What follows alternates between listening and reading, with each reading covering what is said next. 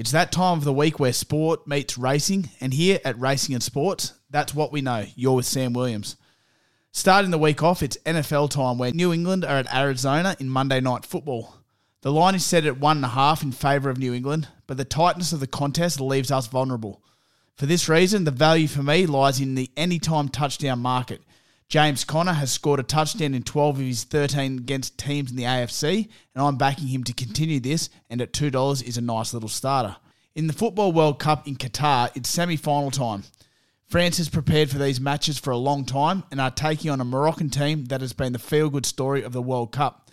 France have built nicely to this stage of the tournament, whereas the Moroccan side are playing another massive game against a world football heavyweight.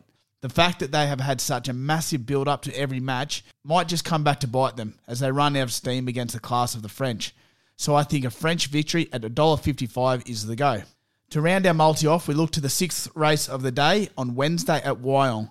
It's the Magic Millions Wyong Classic for 2-year-olds, and the Waterhouse Bott stable has Summer Loving ready to break her maiden. With the services of Tim Clark on board and the inside draw, she looks hard to beat at $3.20.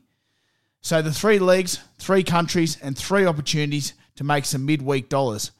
Recapping our multi, we are with James Conner in the anytime touchdown market at $2 in the NFL, followed by a French victory against Morocco in the Football World Cup at $1.55 in Qatar.